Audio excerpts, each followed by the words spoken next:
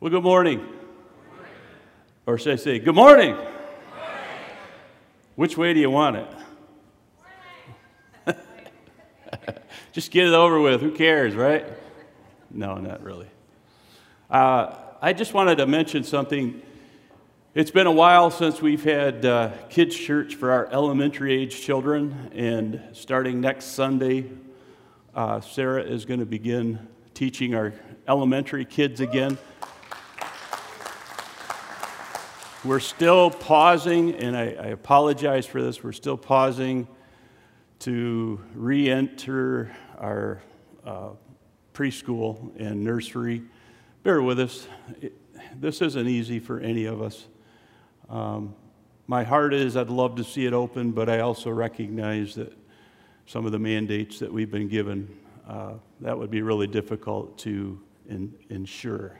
So sooner than later, hopefully, we will open our nursery back up again. I know there are people at home that aren't able to come because why? You know, they'd be sitting here watching 2 or 3 little toddlers. I get that, and we're praying for you. I hope that as you're at home that you have some kind of social network, because that would be difficult if you didn't. And we pray for you moms, I'm telling you, and dads. Some of the dads are at home. Wow, I love this mask that you're wearing, Bonnie. Wow, I'm just like, that's cool. It's like a tiger face. Cool. I also wanted to thank Brother Ron for speaking last Sunday. We were able to tune into the live stream. We actually had a tree fall on our driveway that morning, or the night before. We didn't realize it early that morning. And I wouldn't have got out if I'd wanted to. So thank you. That was God appointed there. And I'm just thankful that we've got someone in-house that can fill in when needed, and he does a great job. So again, thank you, Brother Ron. So today's topic or sermon, whatever you want to call it, if you remember, a couple weeks ago I actually spoke on the unity in the body. And I thought Ron did a great job last week talking about that. And as I was studying this week, and that's often when things hit me, I read a blog from one of our district superintendents, Gene Roncone, and he's actually from the Rocky Mountain District. And Brother Roncone is kind of like a pastor of pastors, if you will. And when I read this blog, you know, sometimes when you're asking the Lord, what do you want us to do? What do you want me to preach? What's the message this week? And I try to stay within the vein that I have described to you. But as I read this, I went, wow. It just like rattled the inside of me. And I felt like the Holy Spirit said, I want you to deliver this week. So what I'm going to try to do today is do justice to his message. And I'm not going to preach it word for word, although I am going to share some quotes from him.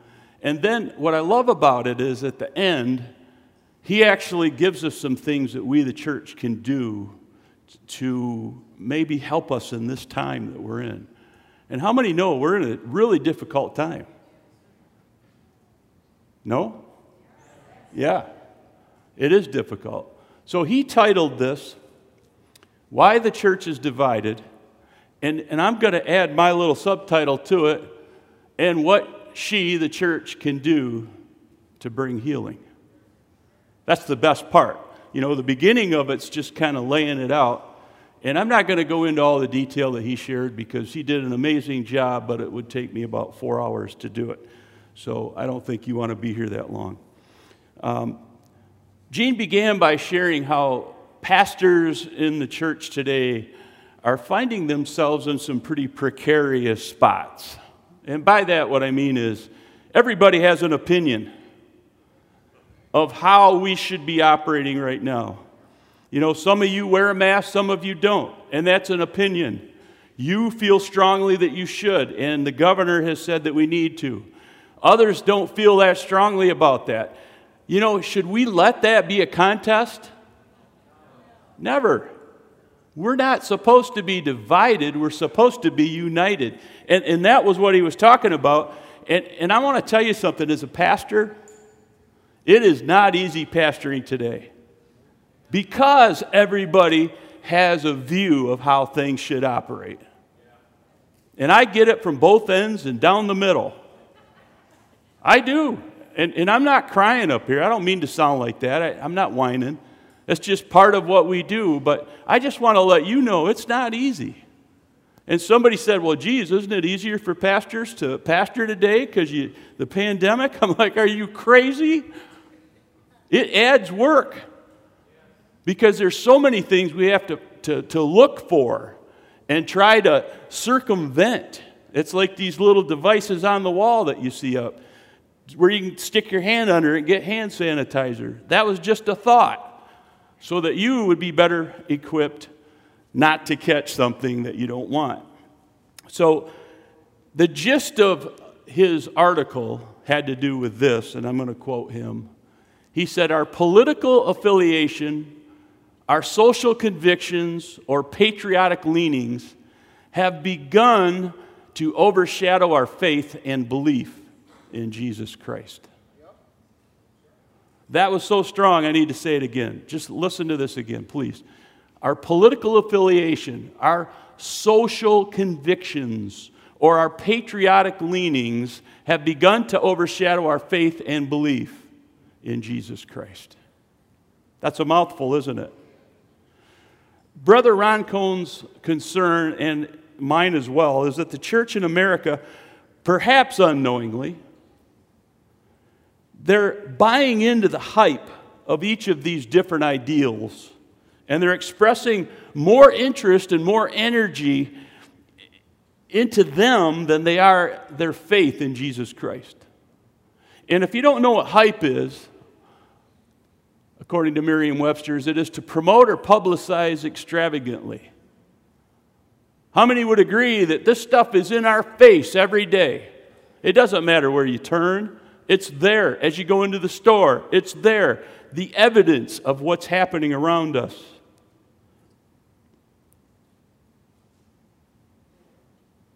These ideals are in our face, and they often draw us to conclusions, many times without proper evidence. You know, I read it on Facebook, it has to be true. And thanks to our mainstream news services, and they're all too happy to thrust their opinion into this, and it's an unadulterated opinion. News isn't news anymore. You know that, right? It's opinion. Everything you hear and see is an opinion. And because of that, our country has been polarized. Our citizens are fighting one another. Even the church. Wow. We're consuming each other under the banner of the ideal that is closest to our hearts. Here's the problem, and as Gene sees it and as I see it, nothing should be closer to our hearts. Wait for it.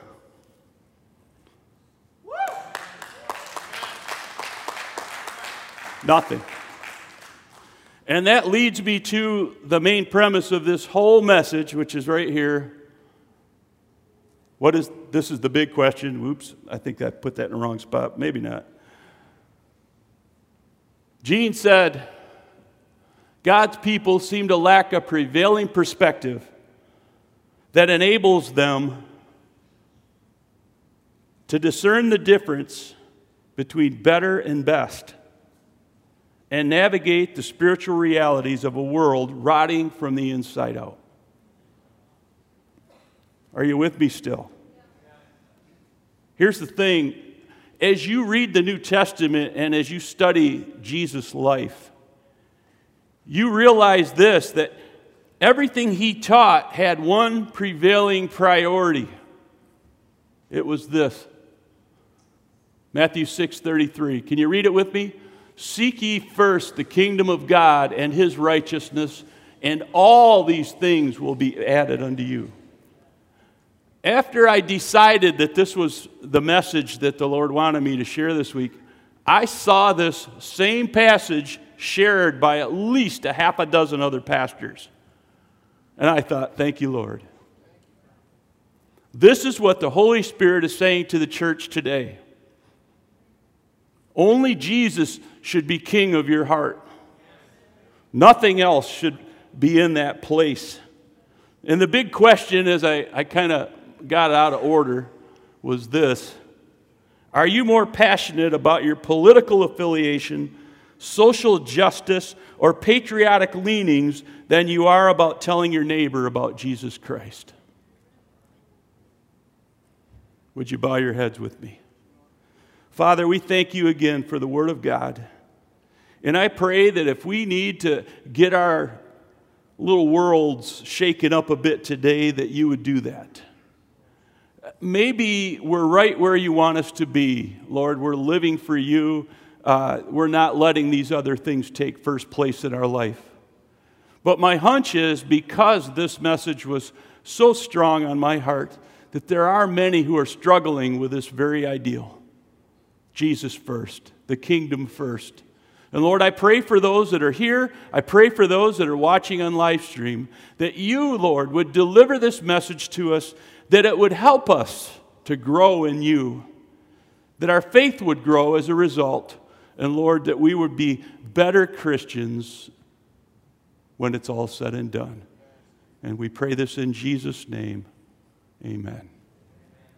Thank you.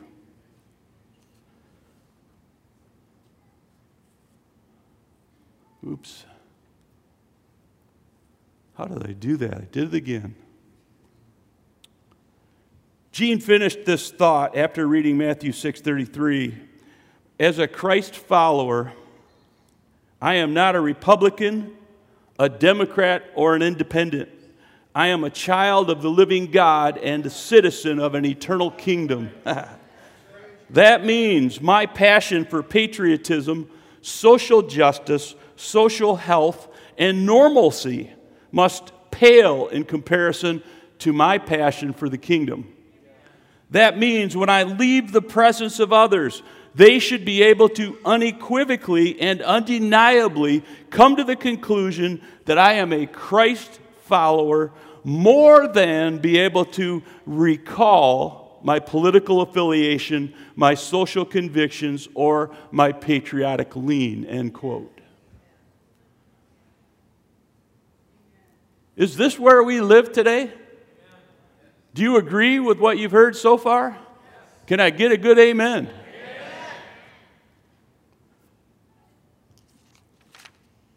I love godly men and women. They make it so easy to follow Christ. If this rings true in your spirit like it did with mine, this just kind of begs us to ask the next question. What can I do to right the ship? What can I do to correct my course? And as much as we want to see the church, capital C, shift, you and I, we don't have any control over the big C. All we have control over is the little me. But if we change, and if enough of us do this, if enough of us see the value in other people, to make this change, it can change our society, our culture, and the world. It just takes a few of us to have the guts to say, you know what? This isn't right. We have to change who we are, start living like God wants us to live, and then we're going to see some awesome things happen. But I got to believe right now with most of the church that the Holy Spirit is grieved. And that's why I felt so strongly about sharing this message today. In answer to this question, I want to elaborate on the 8 points that Gene gave us. I want to call them the 8 questions for the church to ask in order to be more focused and more productive in their kingdom first pursuit. So 8 questions, and they're fairly simple. It won't take long to go through them. Number one, and I'm going to put the questions behind me, are there other good but competing passions that are overshadowing my pursuit of seek first the kingdom? I want you to ask that question of yourself. I can't answer it for you. I can only answer for myself. Seek first his kingdom. And this is the NIV. It says, but seek first his kingdom and his righteousness, and all these things will be given to you as well. So now we've had the King James and the NIV. Kingdom first. As a follower of Christ, my attention first should be focused on how to achieve kingdom results. Do you even think about what's going on in the church today when you're not here? It's easy when you're sitting in the seat, the hot seat today, right? It's easy to think about church when you're talking to another believer. But what about when you're just doing your regular routine, when you're going to work, when you're driving to the store? Do you think about the kingdom then? Does it have any priority in your life? Is my passion helping others come to Christ? You know, that should be what our passion is. Bringing others to Christ, bringing them along with us, making friends with the unchurched, with the sinners like Jesus did. Not to beat them up and not to put them to shame, not to judge them. That's God's job. That's the Bible's job.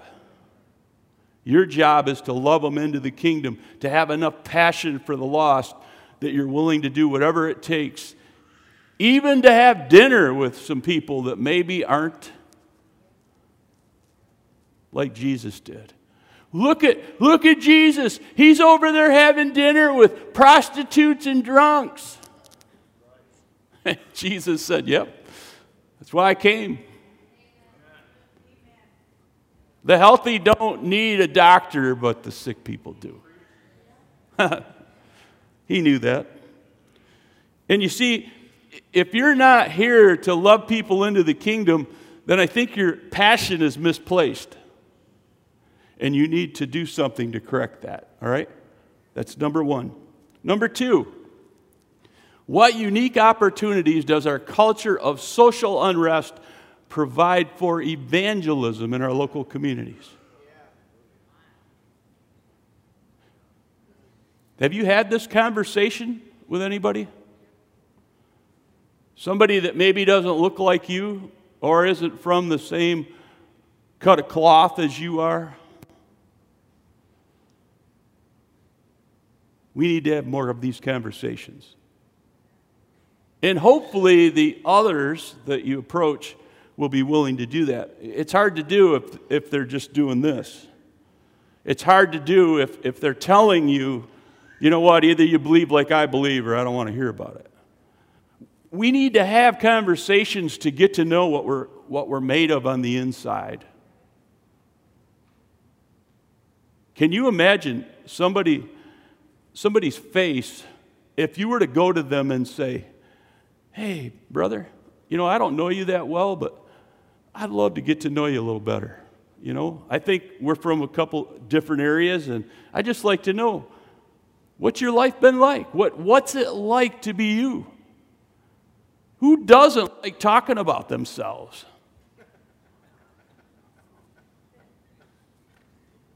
Pastor Barb said that. Right? You did say that. Okay, I'm not misquoting you. I'm looking back at Pastor Barb. She's staring at me like, what? Here's the thing. If people see me as safe, then they may carry that conversation out to where you can share the gospel. But if you build up these walls right away, you're never going to hear from them. They need people, and I'm talking about the people that are hurting out there. They need people like us to be willing to invest in them and to tear the walls down so that we can begin that conversation. And hopefully that will lead to a place where you can share the hope that you have in Jesus. But if you insist on having your own way, political, social justice, patriotism, or being indifferent, and that's another one that I didn't mention and it's in his list. Some of us just want it to go back to normal, but let me tell you something, there's no normal anymore. Brother said we don't want it to go back, and I agree. If you can't let this stuff go in order to emphasize Jesus, then you've already turned people off. You've already put that wall up. So here's a question. Where could you strategically place yourself to let your light shine? I want you to think about these things this week because we're the church. And if the Holy Spirit is challenging me, which I think He is, and if He's, as a result, challenging you, then it's up to us what we're going to do with this. You know, again, we can walk out of here every Sunday and go back to the way we live without giving a second thought to any of what you hear here, or read about in the Bible, or pray about in your private life. Or we can do something with this. We can give some energy to the Holy Spirit and say, Lord, whatever you want me to do, I'm going to put one foot in front of the other until you show me what's next. And that's when the miracles take place. One of the local pastors, not here in Gaylord, but near here, recently shared about an issue or a situation, and the Lord had put on his heart to share this one scripture about how God was our refuge. And he went into some detail, and he kind of struggled with it at first, and he thought, you know what, if this is from the Lord, I'm going to talk about it. He put it in there, and after the service, a young man came up, and he holds his arm out, and he had that scripture tattooed on his arm. And the young man said, I've been searching for answers, and I didn't know where to go. And I felt like this is the church I was supposed to be in today. And I put this on my arm 10 years ago. Didn't really even know why. And today I got the answer. And he gave his heart to Jesus. When we're sensitive to the Holy Spirit, there's nothing He can't do in and through us. Where could you strategically place yourself? Number 3, how might the political gridlock in our nation give Christ followers an opportunity to make Christianity more inviting to non-believers? That's a mouthful. I have watched as the president of the Bible college that I'm attending right now to get my master's, J.P. Dorsey, he is so eloquent. I mean, this guy is a genius. He really is. I'm not making that up, but super smart. But on his Facebook posts, he throws this stuff out, and he basically says, this is how a Christian should live, and then he just kind of lets stuff be talked about below it. And what I've observed is when somebody gets off and goes from Jesus to their passion, whether it's social justice, political, you get what I'm saying? He just pulls them back gently. Wait a minute. You know, we're not talking about that. We're talking about Jesus here. Let's make sure it keeps coming back to this. That's what we need to do. We need to temper the conversations that go on around us. When somebody gets off track, just remind them of what Jesus said, what the Scriptures say, right? If it has to do with maybe an off joke about women or something else, somebody's origin, just say, hey, you know, that's not cool. Bring it back to where it needs to be, Jesus. We're supposed to love each other. You know, if you're not building up, you're tearing down. That's what we have to remember. as Christians, if we're not building up, we're tearing down. And I love that J.P. Dorsey does that. He builds up. He doesn't tear down. How can you ensure that the kingdom of God is more attractive to people rather than building walls for your pet passion? We've got a label right now on the church, capital C. We don't love people anymore. We're too busy peddling our wares, political, social, etc. Let's change that. Let's get back to what's key, Jesus, His love for us, His love for every man, woman, boy, and girl on this planet. That's where we need to go. Number 4, how can ethnic division and conflict provide an opportunity to present Christianity as a faith that unites instead of divides? I wish I had all the answers for this.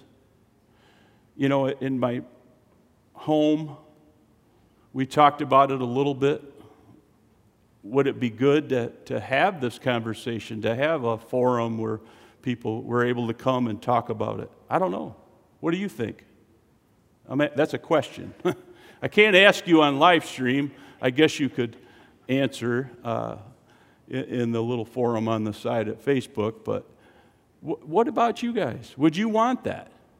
Would you want to be able to talk about some of these things that divide us?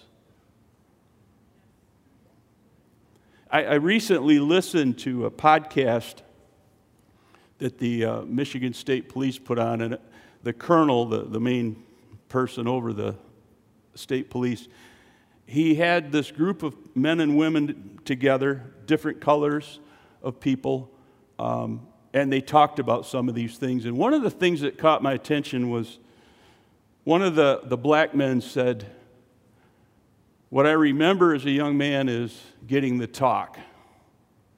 And in my mind, I'm thinking the talk, I'm thinking the birds and the bees kind of the talk. That wasn't what he was talking about. And he shared that his mom and dad told him, look, if you ever get pulled over, these are the things you do.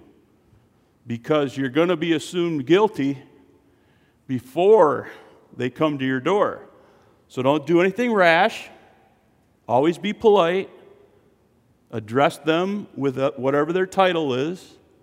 And don't move. If they say license and registration and it's in the glove box, just tell them, look, I want to get it. It's in my glove box. Is it okay if I pull it out?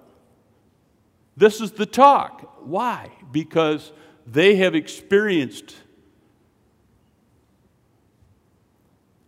this. Straight up, straight on, and it's scary.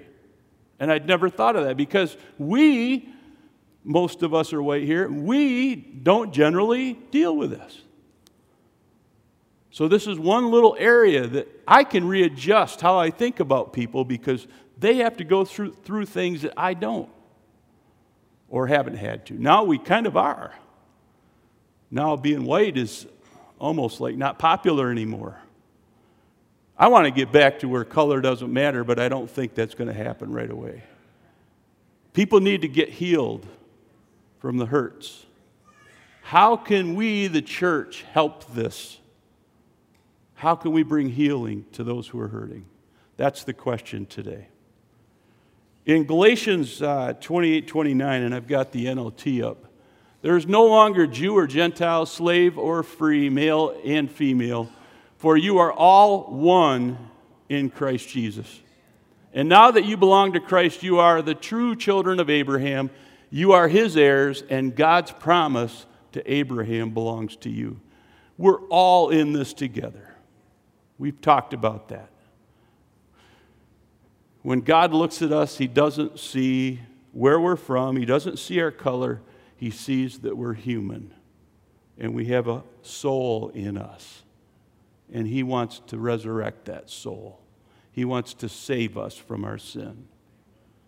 How can we help people to find their way? I believe one of the things we can do is to pray.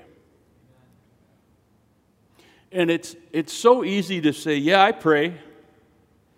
But I want to tell you, as your pastor, you know, we have prayer here on Wednesday night, and we have it here Sunday morning from 9 to 10, and Wednesday from 5:30 to 6:30. And when you see a handful of people come, you know, I think that sometimes we might end up with 6 or 7, but out of a church of a couple of hundred, 250, do you really believe in prayer? I'm just asking.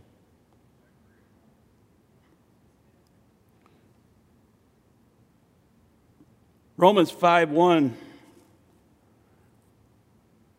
I didn't put that one up there. Let me read it to you. Therefore, since we have been made right in God's sight by faith, we have peace with God. And because of what Jesus Christ did, I know what happened. I'm in the wrong spot. Sorry. Will you forgive me if I pray again? Lord, you know what this message means. And I just pray that you would re-engage my spirit man right here. And Lord, help me to preach real good, because only you can do that. And as we leave here today, I trust that, Lord, we're going to be different because of it. And Lord, we just lift this time up to you. In Jesus' name, amen. Here's another reason that we need prayer, so your pastor can preach real good. I want to tell you something. There's a war going on right now. And every single week that I get into this pulpit, we broadcast this out there, there is an enemy who says, we don't want that. I can't tell you how many times we've had trouble with our technical side. And if you think that's not spiritual, trust me, it is. It is. Back to what I was talking about before I jumped off of this. Jesus never subjected anybody. I went too far. Jesus never subjected anybody to a lesser place. He always showed them respect. He was kind. It didn't matter how sinful they were. He loved them. How many of you could say amen, thank God for that? Because he did the same thing for you. And that's how all of us should honor each other.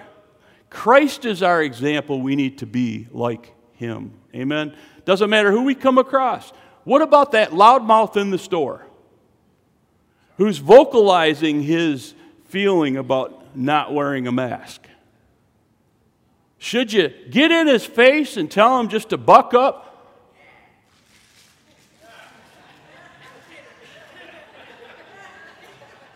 Can we meet in my office after?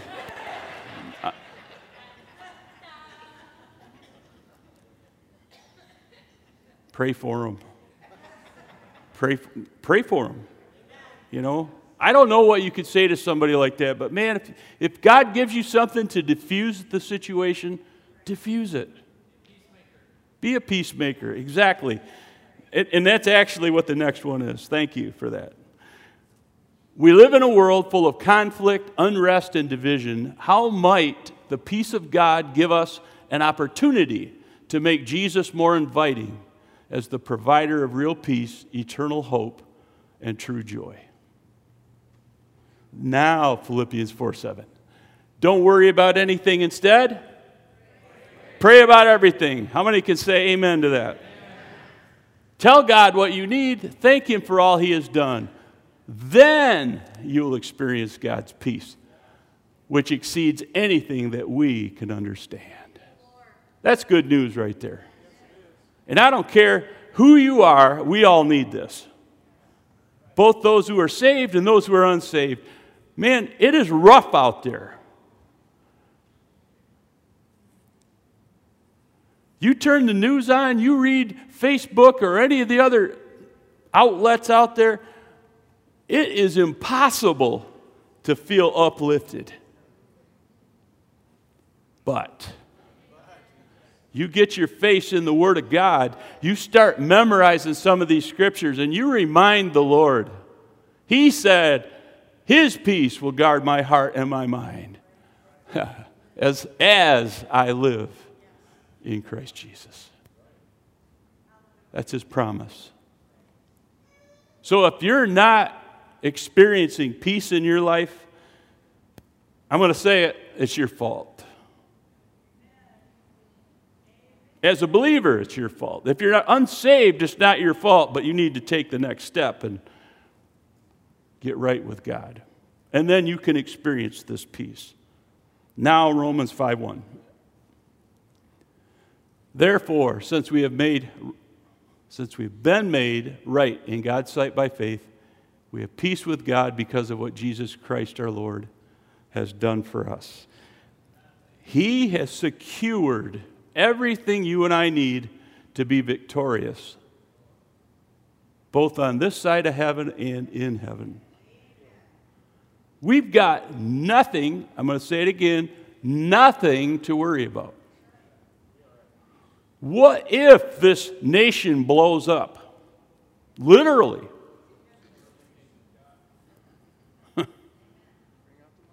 I know some of you are not going to be hearing this if all this happens. If it does blow up, I know some of you are going to be going, I'm going to have to remind you, Romans 5:1. Philippians 4:7. 4:6 and 7. Huh? Everything in Christ is, all of God's promises are yes and amen. You can bank on that. Show people how God gives you peace. And by the way, anybody can say this. Yeah, I got peace. And then your doctor calls and tells you you've got cancer. Where's that peace go?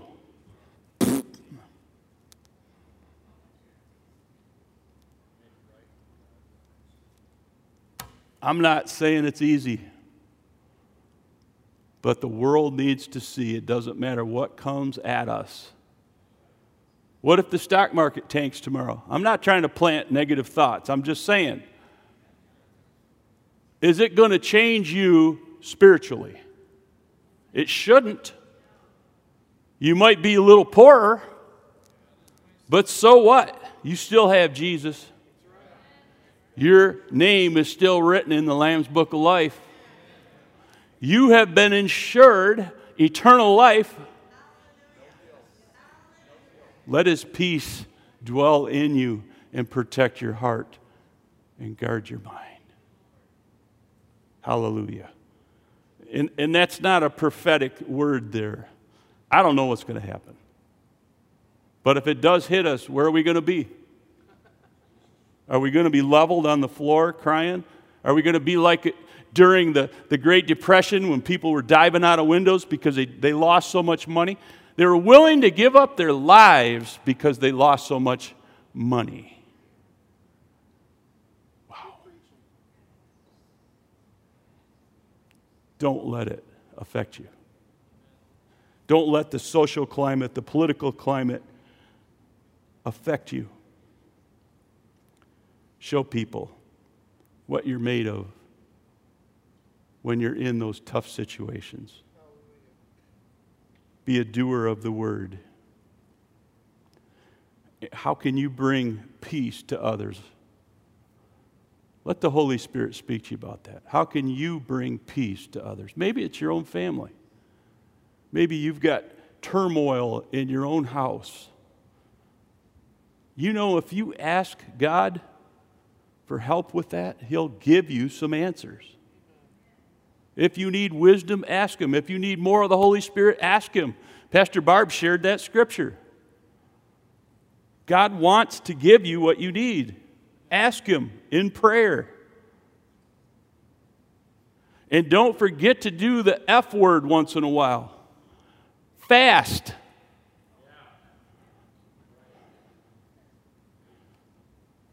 I tricked you. You potty minds. We're okay with the prayer part, but what about the fasting and prayer part? Yeah. Let's see how that works. Because if you really are in a desperate place, fasting is an amazing, amazing tool that God's given us to hear more clearly. What it does, as I understand it, is it makes our spirit man stand to attention. Or woman, by the way. Spirit man or spirit woman. Stand to attention so that we're more in tune with what he's saying. We're saying to the flesh, get behind me, when we don't eat something or whatever it is. This is a little longer, but I still wanted to read it. In Acts 11, a prophet named Agabus prophesied that a severe famine would spread over the Roman Empire. As a result of that prophecy, the early church began to mobilize relief efforts before the famine ever arrived. When the famine came, they were immediately relevant. Not because they were smart, woke, or popular. They were relevant because the Spirit led them to be a preemptive solution. How might the Holy Spirit lead us to our own cultural relevance in these troubled times? That's a great question. And again, I emphasize this requires prayer. If we really want to hear from God, we need to be together on this in prayer. This world, even our nation specifically, is unraveling. Do we care? Do you care? Do you really? Because the only way that there's going to be change is if Jesus is put number one again. And I'm telling you, as your pastor, we've got to be praying. If you can't be here, join us where you're at 5:30 on Wednesdays. Pray every day, absolutely. But I'm talking about, there's something about a congregational prayer time. That's right. It moves heaven on earth. Prophecy is also something we're desperate for. And it's only birthed through prayer and fasting. You know, when you go back and you look at people like Daniel, man, that guy was amazing, the stuff that God downloaded into him. And it came because he was in a continual state of fasting. You've probably heard of the Daniel fast. All he ate were vegetables and fruits. Who does that? Give me a piece of meat. Give me a big old Black Angus beef hot dog, you know? I'll have a banana on my breakfast cereal, but that's about it. But he wanted to hear from God, and because of his relationship, that vertical relationship that he had with his Lord, God spoke through him. Listen, maybe you're called, I'm not trying to scare anybody, maybe you're being called to be a prophet or a prophetess. I'm looking at everybody in here. I don't know. Linda, I think God's saying. She's like, no. There's a big responsibility with that, though. Because people, they do listen to what you say, and I try to base my life on some of the things that we've heard through this church. What is God saying to you? Is he calling you to be a prophet?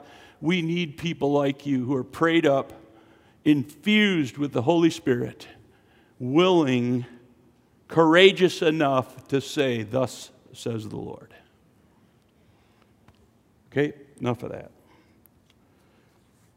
You've probably heard some of the things lately that modern prophets have shared. And listen, I'm not going to go into a lot of it. There's some pretty scary stuff going on around that realm right now. About where we're headed if there isn't a change. But you know what? The big one that I heard was, if the church, capital C, prays, intercedes, fasts for this nation, God will divert what's coming. I'm going to leave it at that. You let the Holy Spirit talk to you. I'm not going to go into that detail.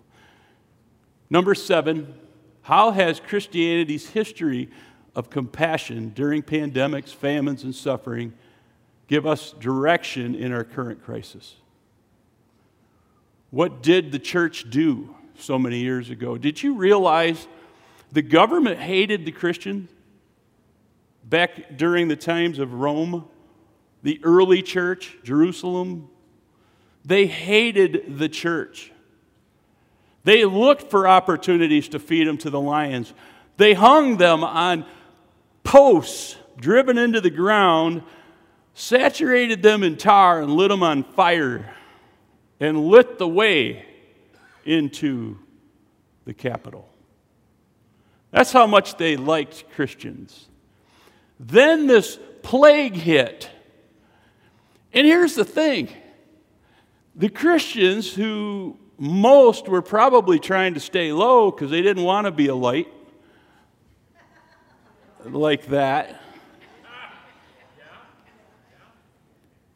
And these people were taking their loved ones who were diseased and dying and throwing them into the street. And you know what the Christians did? They gathered them up and they took them into their homes. And they tried to heal them through kindness, prayer, and so on. Some died as a result of their faithfulness. I promise you, God will honor those people one day. They're going to get a reward. But what did it do to the unchurched? They were like, these guys are nuts. But they had to stop and say, there's something different about them, because no normal human being would do what they've done. So I challenge you, church. We have opportunity here to go after people, to be kind to people, to help people in this very difficult time. What can you do?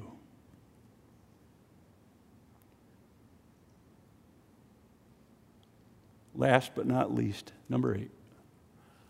If my time, talents, conversations, finances, and energy could be quantitatively measured, would seeking the kingdom, and that means evangelism, discipleship, service, and worship, would that outweigh all of the other options?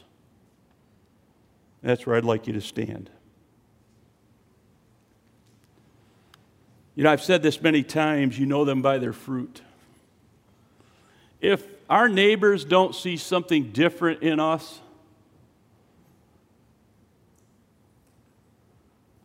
then it's going to repel them from coming to Christ. If you claim to be a Christian and you have no fruit, and by that I mean fruit of the Spirit, love, joy, peace, patience, kindness, gentleness, all those. If people don't see you living that way, it's going to repel them from coming to Christ. This message today, and it hit me hard this week.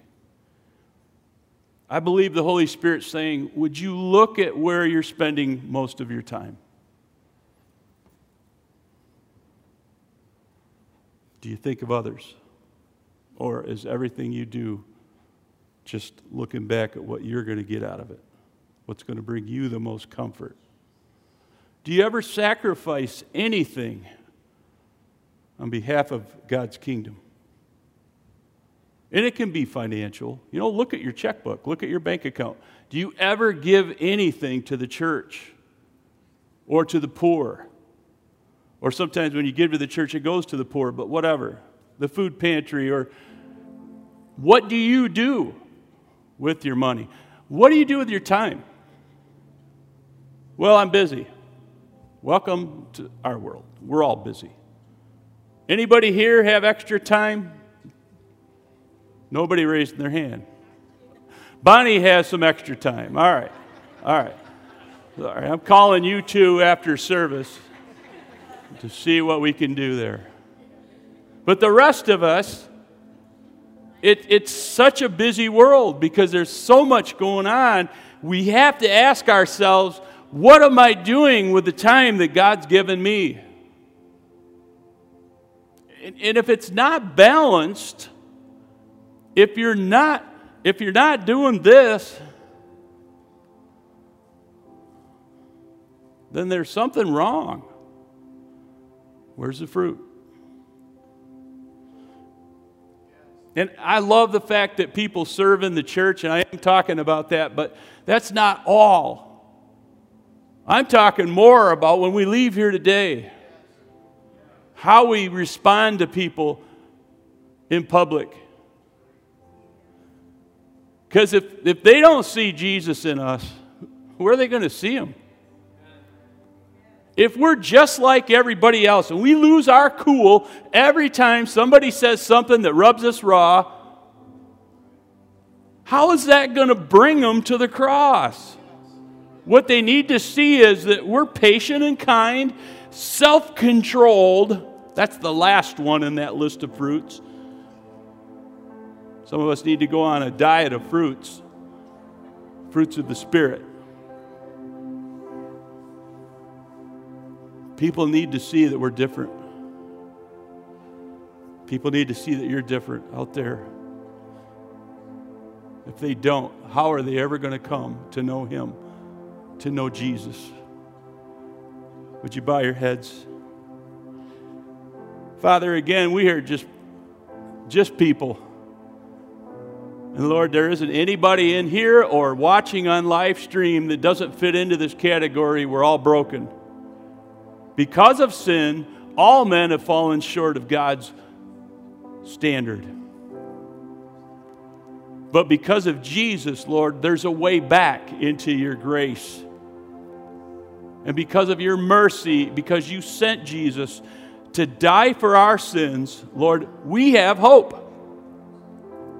And it's our responsibility in this very difficult time to take the hope you've given us and to share it with the people that need it most. Help this church, the people of the hope, carry the hope into this world, Lord. Into our marketplace, into our schools, Lord, into our homes, into other people's homes. May they see Jesus, our Lord, for who he really is, a loving God, a God who has brought peace in a troubled time. And Lord, I want to thank you for everybody that's here today. And as we digest this message, Lord, from Brother Gene, I pray that it would just saturate our spirit man and spirit woman, that we would meditate on this week and next week and the following week. And Lord, you would use it to bring you glory and praise and honor. And when it's all said and done, as Pastor Roger likes to say, may you be well pleased, may you be glorified. We entrust this church to you today, Lord.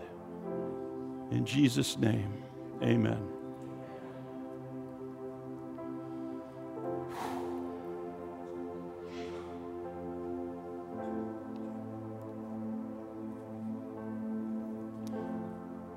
I skipped over a final quote. I'm going to read it.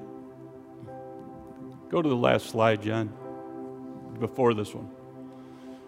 Gene said, seeking first the kingdom means there is no honor before the Lord in me allowing my patriotism, political affiliation, social wokeness, or traditions to judge a brother or sister in Christ. It means my prevailing passion, my entire focus, and my overarching worldview is Christ-centered, kingdom-focused, and salvation-driven. Anything less is a departure from goodness. Let that minister to you this week as you leave here today. And just know that we're praying for you. Every time I see something blew up, I think, oh, Lord, keep us safe. But if he does put us in the heat of the moment, and I don't know, may we be ready. May we be Jesus. May we be the light. Even if it means covered in tar on a post, lighting the streets. God bless you.